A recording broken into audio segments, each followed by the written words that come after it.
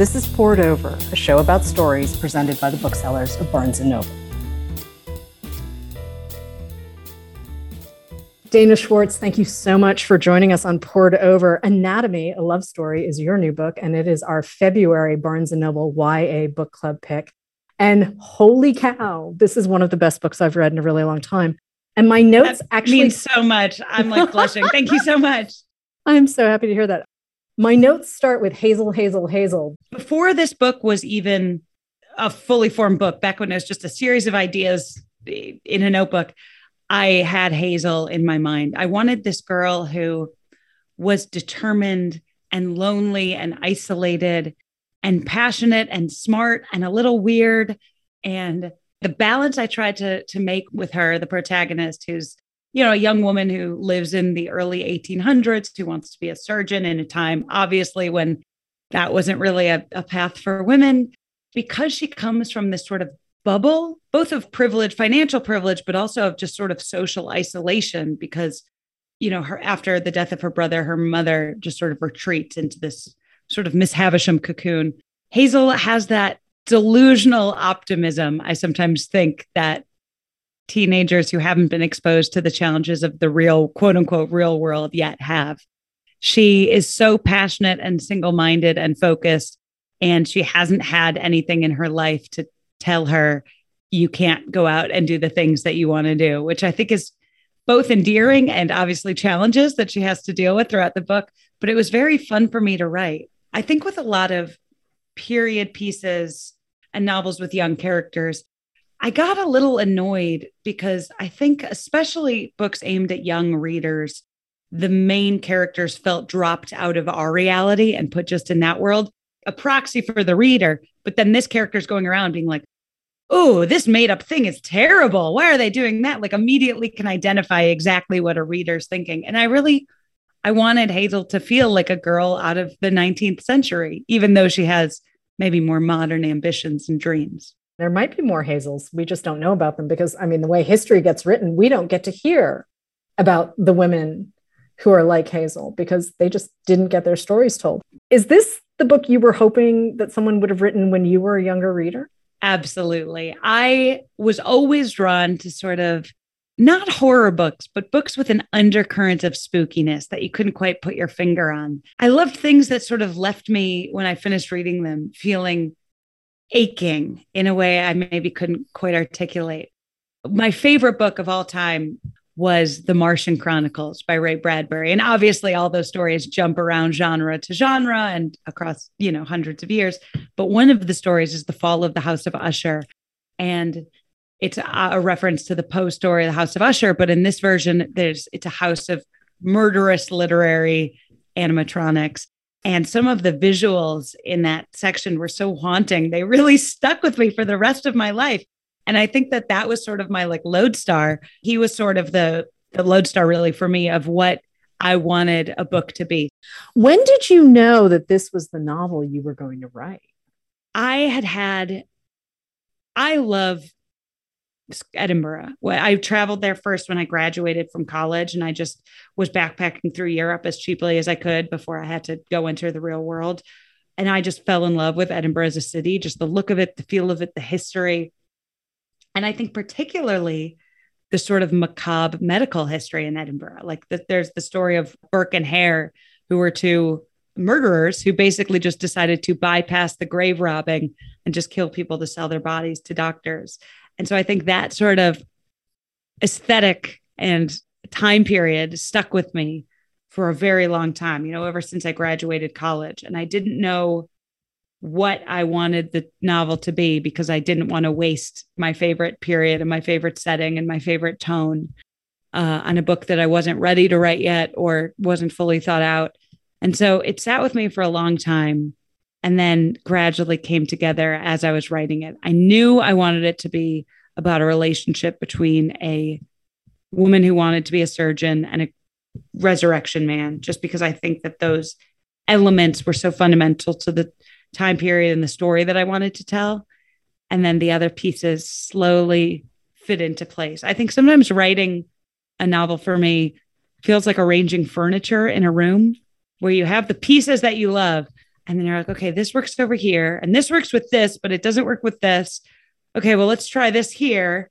Let's try the desk against the wall. And you just sort of have to rearrange until everything kind of feels right. So I had the big pieces of the setting and Hazel and Jack early on. And then everything else I had to, decide how the fabrics looked. So when you're rewriting, is it tweaking more than rewriting, or are you just rewriting as you need to? And in some cases, it might be something pretty significant. Plot wise, I sort of course correct as I go. I think as I'm writing my first draft, it's very like 3 steps forward, 2 steps back, 3 steps forward, 2 steps back. So I edit big stuff as I go. And I usually don't move on until I know where I'm going. I think my bigger edits going back are character moments. Sometimes I realize like, oh, I have a very clear idea who this character is in my head. And I race forward through the story. And I have to go back to make sure I communicated that well through action. And so I go back and tweak and add scenes. But I'm definitely like an anxious person and an anxious writer. And once I have the skeleton written, then I feel comfortable to play. But I edit big stuff as I go. So one of the things I learned about you while I was getting ready for this show was that you were pre-med at college. And here we are. If I could talk to my 12-year-old self right now, she would be absolutely pinching herself. I come from a Midwestern family and, no one in my life is in a creative field. And I just sort of assumed that you go out and you get like a capital J job. I had never seen the blueprint of how anyone goes out and makes a living as a writer. And I love to write. Literally from the time I was 3 years old, I would dictate stories to my mom and I would do the illustration. I mean, my unpublished masterpiece is The Three Ducklings that maybe one day will be revealed to the world. Writing and reading was the thing that I loved to do my entire life, but I was good at science. And I think that a weird thing happens when you're like a young woman, particularly who's interested in STEM. Like I loved physics and chemistry, is I had really encouraging, wonderful teachers. And so I thought, oh, well, people write and read as a hobby, and then you have your job that you do. I actually went into college as a physics major and eventually then shifted that more to the biology side. But I just thought that I'm good at science. I enjoy it. Writing is that fun hobby. And maybe one day when I'm a successful doctor, I can write my novel. And won't that be nice? But if you can believe it, I was very unhappy. So I decided my senior year of college that I would throw everything I have into my dream of being a writer. I cold emailed hundreds of editors at online magazines and begged them to let me freelance for them, and just gradually clawed my way through a freelance career and started with journalism. I think one thing that really helped me get noticed was while I was in college, I created parody Twitter accounts that just, they're silly now kind of looking back. It was the first time in my life where I got external validation and recognition for writing, for humor, for jokes I made. I was like, oh, I can be noticed by the outside world, the world outside this bubble. And it gave me the confidence to go for it.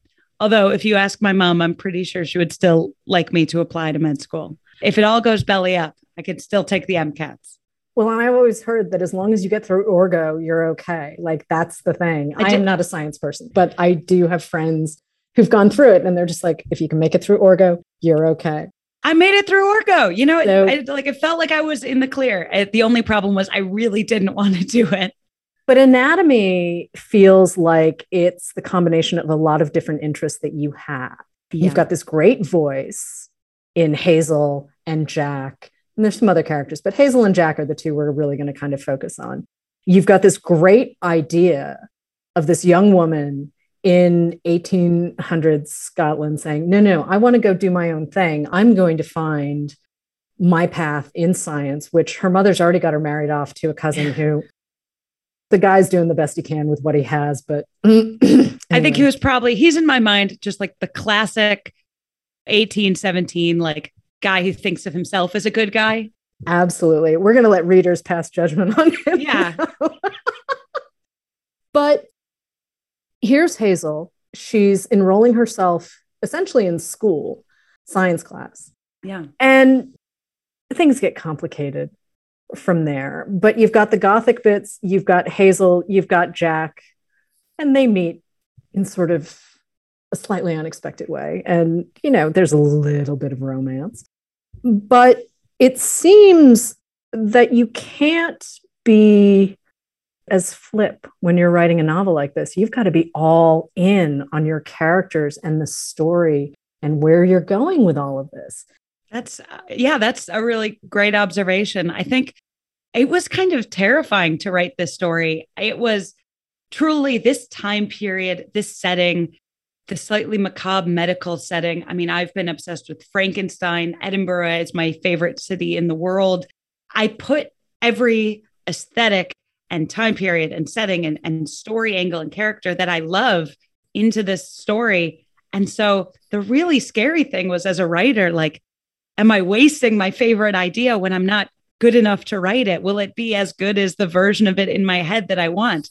So that was like, I think the first hurdle for me to overcome is just like trying to write this book in the first place. But then, yeah, it's like you kind of like you said, it's not an ironic book. It's about people following their passions, and it's about falling in love for the first time, whether that love is romantic or with a professional industry. And I think up until this point, a lot of my writing for the internet and books I've written before this point have been sort of couched in a level of snarkiness and ironic detachment. I wrote a memoir that I talk about eating disorders and sexual encounters.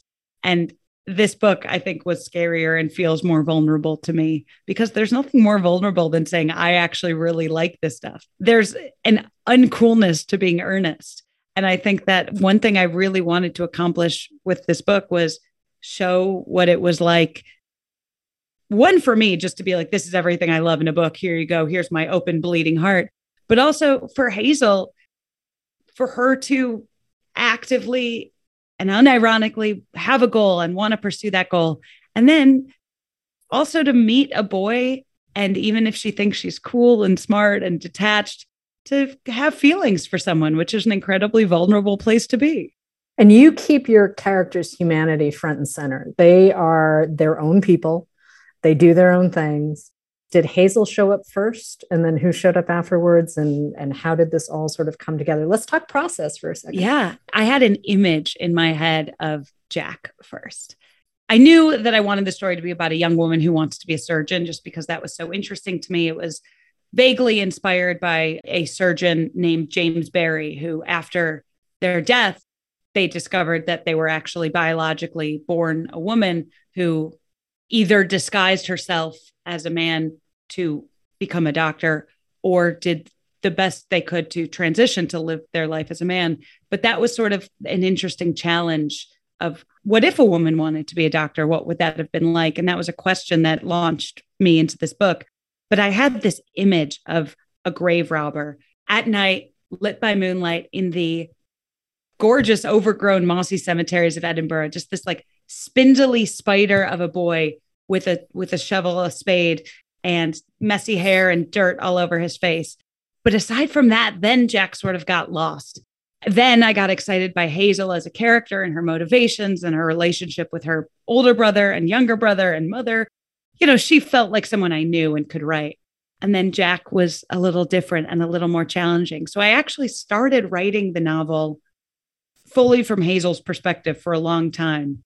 It was only late in the process that I decided that there would be elements of the story from his point of view. And it was only as I was writing this that I got to know Jack as a character.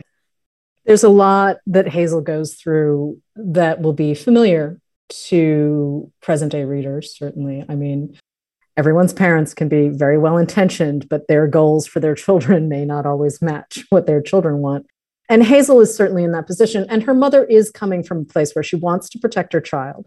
She even says, like, when I die, you will get nothing. Everything will go to your little brother. Like, I know you don't really want to do this, but you have to play along and get married because it's the only protection you have. And in that world, it's true. But, oh, poor Hazel, she is not having it. Yeah. I mean, it's that classic tension. I think even today, obviously parents want what's best for their kids. It was probably the way when I told my mom that I wasn't going to apply to med school and then I was going to move to New York to try to make it as a writer. I think she believed in me, but also was a little bit like, okay, but you need to protect yourself and look out for your best interests here. Where it's like parents truly only do want what's best for their kids. And even though Hazel's mother, Lady Sinet, is maybe more narcissistic and inward focused and, you know, a slightly exaggerated character, I do think the core of her that comes out is someone who fundamentally understands that 19th century Britain is a place where a woman needs to get married if she wants to have what they thought a functional life. And Hazel, I think to her credit early on in the story, does understand that to some degree. She wants her cake and wants to eat it too. And she sort of has been betrothed basically from birth to her cousin, which was a pretty classic thing back then. Also, if there are people in a family and one person has a title and one person has an inheritance and they're cousins or related, it's like, okay, well, they'll get married. You could know from the time they're children, even if obviously the marriage doesn't happen later. And I think Hazel was raised knowing that that would be her future. So she almost takes it for granted. And then has also had this, you know, sort of optimistic idea of like, okay, yeah, I'll get married, but also I want to do all these cool things that I'm interested in. And I think where this story sort of starts is her coming to a head and realizing, okay, the way maybe I envisioned my life going is not the way it's actually going to happen. And that's a challenging situation I think a lot of young people have to go through. There are a lot of moments too in this book where either you have an excerpt from a medical textbook and I mean, obviously you're making up all of this as you go along. Fictional excerpts, yeah. But at the same time, it does feel very grounded in reality. And history is obviously one of your great loves. Yeah. And, you know, especially when it's a little goth and a little dark. So how much research did you need to do to fill in the gaps for Hazel? I did a lot of research. I love researching. I have a history podcast where every other week I write a full episode that's a story from history. And I always feel like a detective getting to like fill in the details of the story. So I did a lot of research on the time period and also the lives of surgeons during that time, the lives of women during that time. I sort of made the choice to do those excerpts from medical textbooks and newspapers. It was inspired by George Saunders wrote this amazing novel, Lincoln in the Bardo, where he does that. He interrupts his main flow of the narrative with these excerpts. And I noticed as I was reading them that some were real and some were made up, which was like, as a reader, really unmooring in a fun way because you're like sort of lost in his imagination. And so I wanted to use that device. All of mine are made up. For almost every one of those excerpts, there was a real world equivalent that I had and read and skimmed and then flipped to suit my purposes exactly. But it was a fun way for me to make the reader feel invested in this world and to give the world a sense of reality, but also to give them some exposition. Like I've done a lot of history research and I have to assume that my reader or my average reader probably doesn't know quite as much about 19th century medical practices, nor should they. And so I wanted to give them quick little Cliff Note versions in between the chapters. Did anything surprise you while you were writing anatomy? Yeah, I think it surprised me how modern a lot of writing about and from the early 19th century was. I think this is a lesson I feel like I should have learned by now, but I continue to learn over and over again. Every excerpt from actual, journals and history books and medical textbooks from the time feel very modern. People had a different base of knowledge, but people were still people. And I think that that's what I learned or was reminded of while I was doing the research. And that's something that I really wanted to carry through while I was writing these characters. I wanted people to recognize that even though people were alive 200, 300, 400 years ago, they still had the same fears, hopes, jealousies, crushes that we have today. I mean, this is really a book about, it's called Anatomy, a Love Story. And I think that that's sort of, it was on my part, like a bit of a pun. I think the great love story for Hazel is discovering her love of anatomy and the medical field. But it is also a story about her sort of finding her first crush. She was resigned her entire life to this marriage of convenience, so to say. And so it's this fun, very teenage and hopefully very relatable experience to meet someone and just have this sort of inexplicable magnetic static electric charge with them. And you've mentioned a little earlier in this conversation that it's scary to be this earnest about relationships and people and where you are in the world and finding your own place in the world. But what's your favorite part of Hazel's story? I think my favorite scene, and I don't want to spoil anything, but she has a scene with Jack, who's the other protagonist, where they're down in a grave. And that was inspired a little bit by rumors and stories about Mary Shelley's, the real Mary Shelley's affairs with Percy Shelley when they first met and courting. I mean, I feel very lucky. It's the most fun thing in the world for me that I got to write flirtation, romantic scenes in a graveyard, a very romantic place. And that was just the most fun. I had that scene in mind from the beginning, and I almost like saved it for myself as a little treat to get to write it because it was so much fun for me. Okay, so were you writing this narrative in a linear fashion, or were you sort of putting together the scenes that you wanted and then working around that? I wrote it in a narrative fashion, but a very skeletal one. I just wanted to get the through line to make sure the plot worked. And then I went back and filled in where I thought characters needed growth or moments or, scenes that didn't necessarily advance the plot, but advanced character or were just fun or important or worthwhile to read. And so I think usually my process, and I am not one of those writers who thinks what they do is best, because I was very impatient and excited to write just the spine of the story. And then I went back from there. So as a reader, are you looking for plot first or are you looking for character first? That's so interesting because I think ideally both, but what a boring answer. I think for me, I had the plot in mind for this story. I had like the character pieces, and I knew that they had to be in certain places. And then I just worked backwards to try to make them as interesting and three-dimensional as possible. But as a reader, I think I get annoyed if I can see the strings. I mean, writing is a magic trick, right? As a writer, you want it to feel like the plot is inevitable because of who the characters were. So in a perfect world, the best book is when you can't even see the plot because it's just the characters making well-structured character decisions. But as a writer, I started with the plot skeleton and then tried to work backwards and disguise it the best I could.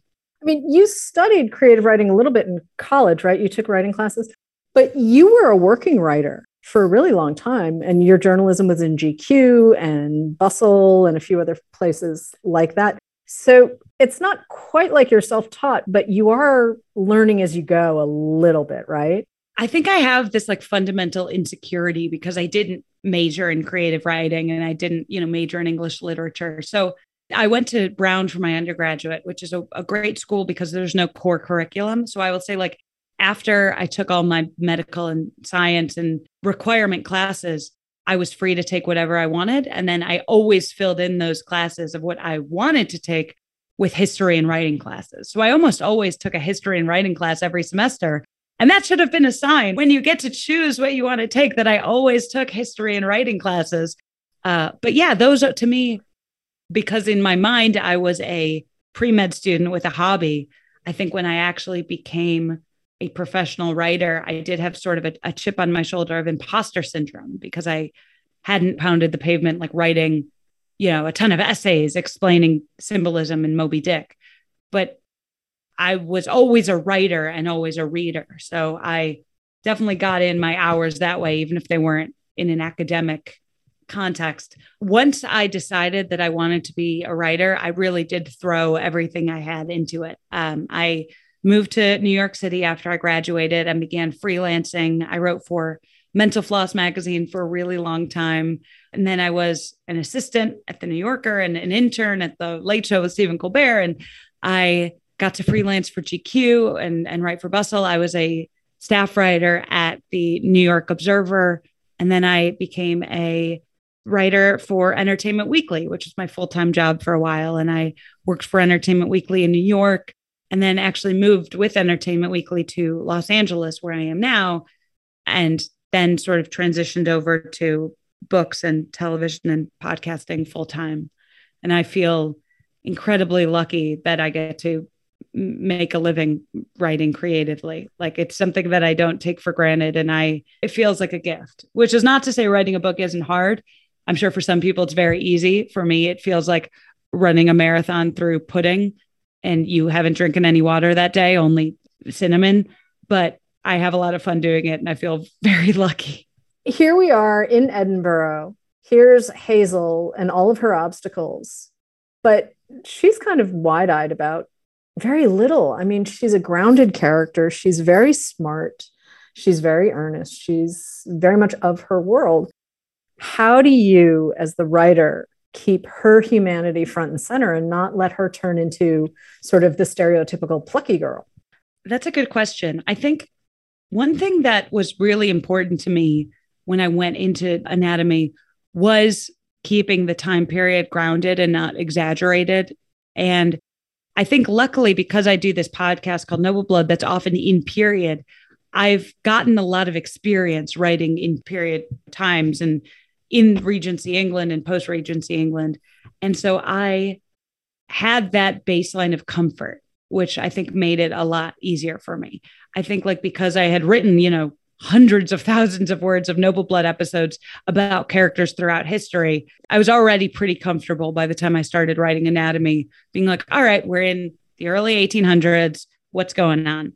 And then I think from there, I just wanted Hazel to have flaws. I wanted her to be a little naive. I wanted her to be a little stubborn. One thing that annoys me sometimes in novels where a woman is very career focused, when then a boy appears, she's like, I don't have crushes on boys.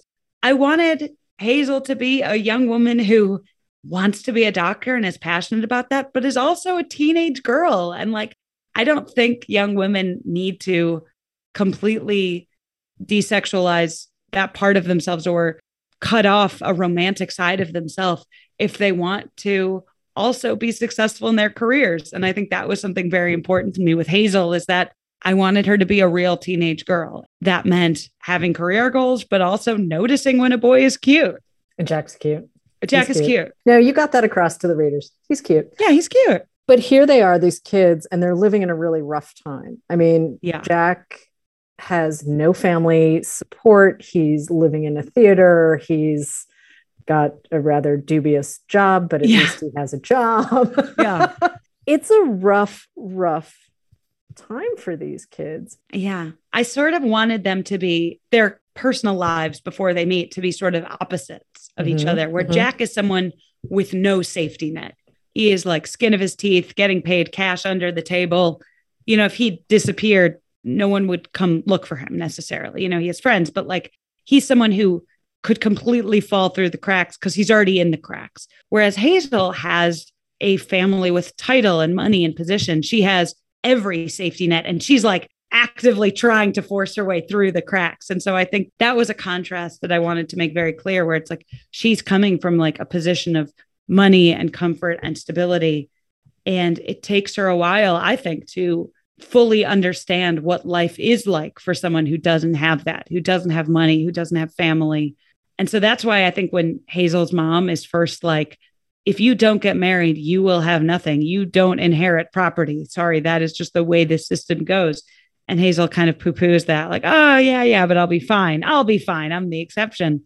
I think that's sort of the naivete of being a young person who everything has always worked out for her up until that point. So she assumes everything will work out for her in the future. Whereas Jack is someone who knows you have to do these things to get food on the table, or you're going to freeze, or you're going to starve. He hustles in certain ways. And so that was an interesting contrast, especially because I think so much of the book, hopefully, is about the way the upper class and the lower class interact with each other in this society. I thought you might be working on a sequel when I got to the end of the book. Are we looking at a series, or are we just looking at a duology? Or do you not know yet? I don't have a series in mind. I have a second story in mind. which is not to close the door and be like, this is a 2-part series and I have the beginning and the end and then it's door closed. I would just only want to write it if I have something fun and exciting to say, because I assume always if it's boring for me to write, it's boring for someone to read. And so I would never want to be like, yes, it's going to be a 5-part series and I'll just keep writing as long as the check's clear. I don't know. I also haven't gotten to the end of the sequel. I don't know what's going to happen. But as of now, I definitely ended Anatomy thinking, well, if I get the chance, I want to leave the door open because I had so much fun writing these characters. And then I, had an idea for a sequel of what I wanted to do. And we'll see how that one goes. I don't know how it's going to end. This one's exciting to me as I write the sequel. I've never written a book this way where I know the pieces, but I don't know where it's going to end. And so I'm going to learn as I go. Earlier, you mentioned that Ray Bradbury's Martian Chronicles was an influence. Yeah. And certainly Frankenstein has been an influence. Yeah. What are some of the other books and who are some of the other writers that you go back to that you consider influences that you want other people to read? Yeah, this is going to sound strange because it's the setting and time period is so different. But Margaret Atwood's Oryx and Crake is one of my all-time favorite books. It's in a unique world and it leaves you with that taste of bittersweet aching that you can't quite articulate. And that's always the feeling that I'm chasing. Oh gosh, now I'm like looking at my bookshelf. Oh, Little by Edward Carey, which is another influence on this book. Not quite the same time period, but a similar aesthetic and surgical tools and dresses, even though it's slightly different context. Sarah Waters' books, I think fantastic. For atmosphere. Fingersmith is wonderful because the plotting is unbeatable, but also the characters are interesting and compelling. And the setting of just this sort of like crumbling mansion, I think was very influential on me. So off the top of my head, those are like books I think that I read who I tried to capture a piece of that aesthetic. I also love the TV show Penny Dreadful. I mean, it's a little bigger and broader maybe than this book is and maybe what I was trying to do. But in terms of aesthetic and character, it's a lot of fun. So people who haven't watched that, I mean, you have a treat in store. It's clear that you have a love of storytelling when you read Anatomy, because the way the people come to life and the way the history comes to life. And it is obviously your interpretation of Edinburgh in this world. Yeah. But the story is really solid and the people are really great. But are you more comfortable writing about history now than you are about more pop culture moments? I think I might be. I think it's like, it just is the thing that you're practiced in, right? So I do this podcast that I talked about called Noble Blood, and it's twice a month. And, I write all of these episodes. And so it's like, I feel like it's like boot camp for story structure. Every 2 weeks, I get a new, I have a new idea or topic or person that I probably don't know a ton about. And I look at their lives and I think, okay, where's the story here? Where's the opening? Where's the beginning, the middle, the ending? How do I make this a satisfying arc for a reader? Our listener rather in this case, and I write it and I read it and I'm like, all right, next one, let's go. So it really is, it's like writing story structure boot camp. I genuinely do love history. I just think it's fun and rich and I love those worlds. And I think probably I was nervous to write in history because they always say, write what you know, right? So it's like 3 years ago, I didn't know a ton about the 1800s Scotland. And now I know a lot. I don't know if I'm more comfortable writing in history, but I definitely am like in that mindset and I'm definitely having a lot of fun with it. What would you say to someone who maybe isn't reaching for historical fiction as their first sort of book on their TBR? Like, what would you say to them just to say, hey, come check this out. Come try this out. I think sometimes historical fiction gets a bad rap. I think people who don't read it either think that it's stuffy because they've read like 2 sentences of War and Peace and they thought that was stuffy, so they don't want to read any books that take place in the past. Or I think people think it's like bodice rippery, maybe. I'm trying like the stereotypes. But I think like people use history or I do, and a lot of my favorite writers use history just as context to tell really human, interesting stories. Like I wanted a book about the unknown and a period in time where surgery was a little gory and a little gross, and people were just discovering things. And there was that frenzy of discovery in the air. And why not take a break from reality and go spend time in 19th century Scotland for a little bit?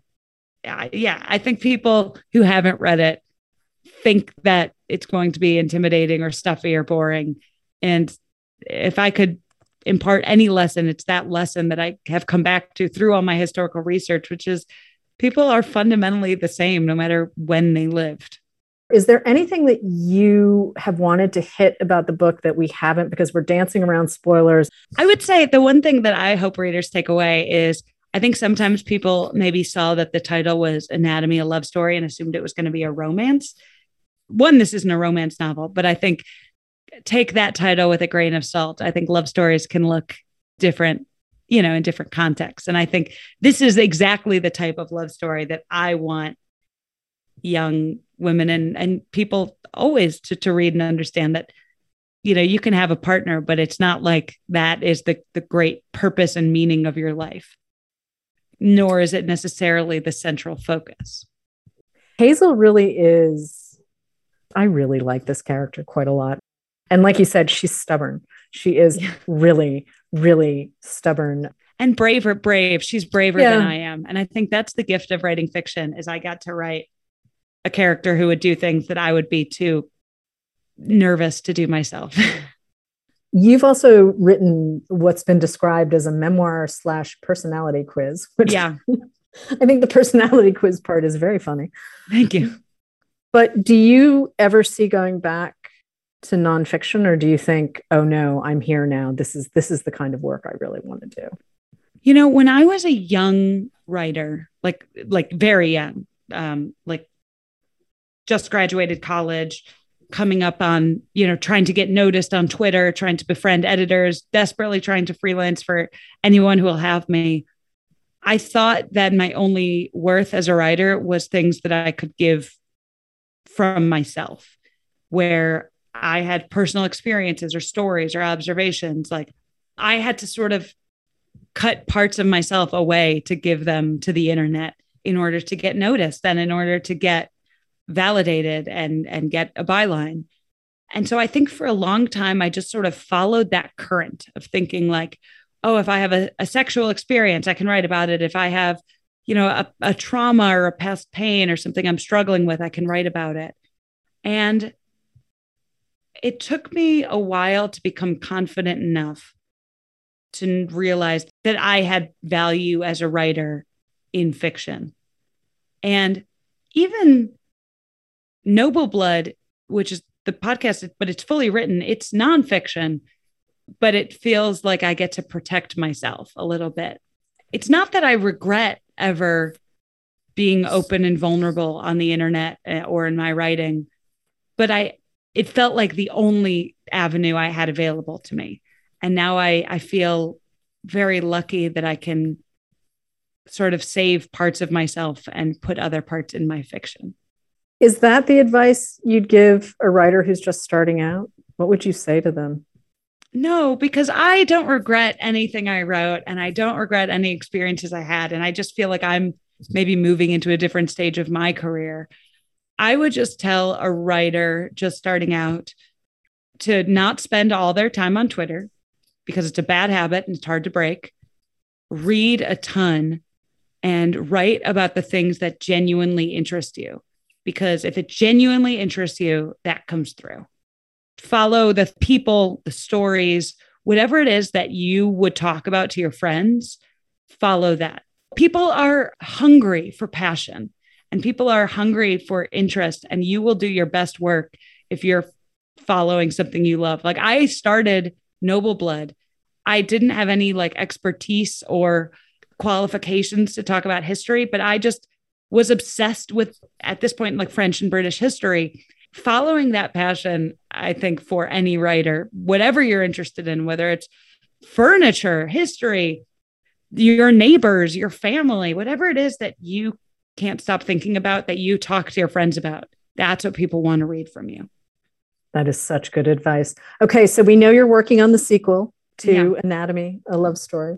Yeah. What else are you working on besides Noble Blood? And aren't you also writing for television? Yeah, I am. I can't quite talk about those Okay. projects, but I write for TV. So I'm in some TV rooms, and I am working on two books, the Anatomy sequel, and also a book, a nonfiction book about royals, scandalous royals throughout history and our obsession with royals to this day. Why we love them and love to hate them. So it sounds like you get to keep a foot in each camp, which is pretty great. Yeah, I mean, it's the best of both worlds where I do get to keep writing about my twin passions: gross medical fiction and teen romance, and also historical royals. Dana Schwartz, thank you so much. Anatomy, a Love Story is out now. Thank you so much for having me. This was so much fun. And it's time for your TBR Top Off here on Poured Over. My name is James Harper, coming to you from Michigan for the first time in 2022. And I'm here along with my co-host, Margie. Hi, Margie. Hi. I almost said hi, Margie. Hi, Margie. We're here to recommend 3 books in addition to the interview you heard today with Dana Schwartz and her new book, Anatomy, which is our young adult book club pick for February. And so we bring 3 books to you that are in paperback and things that you can add to your TBR list. Oh, yeah. It's warm in the midwinter because it's very cold here in Michigan. Oh, freezing. Freezing. All right. Well, Margie got a hot book for us, right? I'm ready. The first one I want to talk about is called The Rook. It is by Daniel O'Malley. I picked this one because it's kind of got the similarity of real life with magic alongside of it. So in this book, Myfanwy Thomas wakes up in the middle of a London park and she's completely surrounded by dead bodies. And she has no memory of how she got there or who she is or anything else about her life. It is one of the most killer dead openings, pun intended. Luckily, she has left herself a clue about what she should do next. And throughout the next couple days, she finds these clues laid for her by her former self so that she can figure out who she is and not really what she's supposed to do because she's still in the dark about that. But she does find out that she is a rook, a high-level operative in a secret agency that is based in London. So it's kind of like the government of the magical world. She is a high-level person in it, but she quickly finds out that she wasn't really thought of as a strong person or leader in her organization before this cataclysm happened where she lost all memory of everything about herself. So then she realizes there's a mole in the organization that wants her dead, and she was supposed to die and then she didn't. So now she has to figure out who wants her dead and why, all while trying to also figure out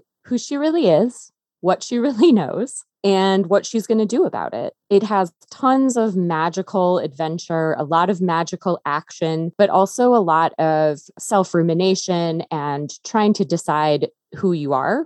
And she also is going to have to join up with a group in a different country that definitely thinks of magic in a different way than the people in the UK. They are more of a, we want to take over because we're better than humanity. She does have to try to work together with somebody that, you know, they don't really trust each other and they're not really sure if the other one isn't just double crossing them. It is a fantastic debut. There is a second book that follows it as well. So if you are into that kind of fantasy, magic, adventure taking place in the real world, this one is for you. And that's The Rook by Daniel O'Malley.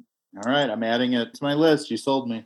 That's what it's for. The second book that I picked is actually a nonfiction, but because anatomy has so much to do with the difficulty of women getting a medical education, I picked this one because it is about the first woman who became a doctor in the United States and the third woman who became a doctor in the United States because they're sisters. This book is called The Doctors Blackwell. Elizabeth Blackwell became the first woman doctor in 1849. And her sister followed her a few years later, becoming the third woman doctor. Elizabeth, you know, she believes that she is destined for great things. And it is the whole reason that she's able to keep going to become a doctor.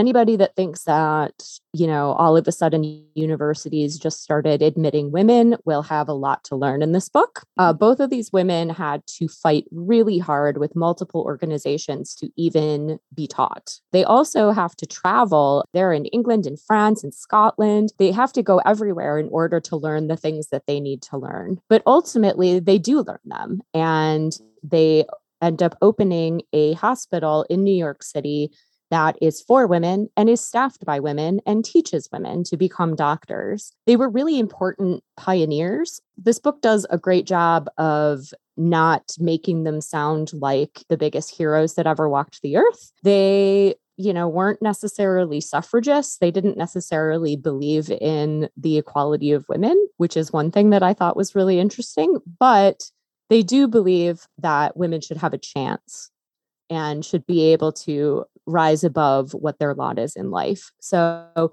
this is a great one to go along with Anatomy. And again, it's called The Doctor's Blackwell, and it's by Janice P. Nimura.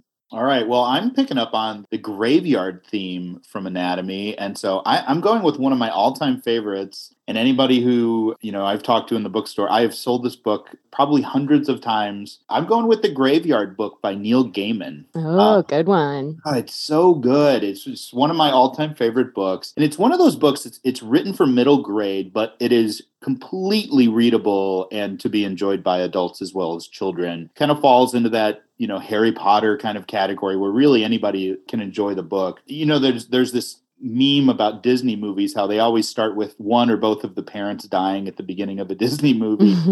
This one kind of begins that way too. And Neil Gaiman spins this story of an orphan boy who, while his parents die at the beginning, ends up being raised by the ghosts in the graveyard. And similarly to what you were saying about your books, that he has to find out who he is, and he has to kind of go on these adventures. And what does it mean to be a human boy growing up in a graveyard raised by the ghosts? And it's a wonderful adventure with a lot of action, but a lot of heart, and a really, really wonderful ending. I've read this book several times just because it's so enjoyable and so much fun to go back to. It's a standalone book, but if you haven't read Neil Gaiman before, I think this is the gateway book for you to pick up and read it, and you will probably dive into the world of Neil Gaiman. He loves a magic door or a magic gate, and this is the book for that, for sure. Oh, yeah. Absolutely. For sure. All right. Well, that is your TBR Top Off for this week. We hope you enjoyed it. My name is James, and we are out at the Northville store in Michigan at Barnes & Noble, and you can follow me on Instagram at James Reading Books. And I am Margie. You can follow me on Instagram at Margie Bookbrain. Thanks, everybody. Happy reading. Pour It Over is a Barnes & Noble production. The show is available on Apple, Spotify, and Stitcher. Please rate and review us wherever you listen to podcasts.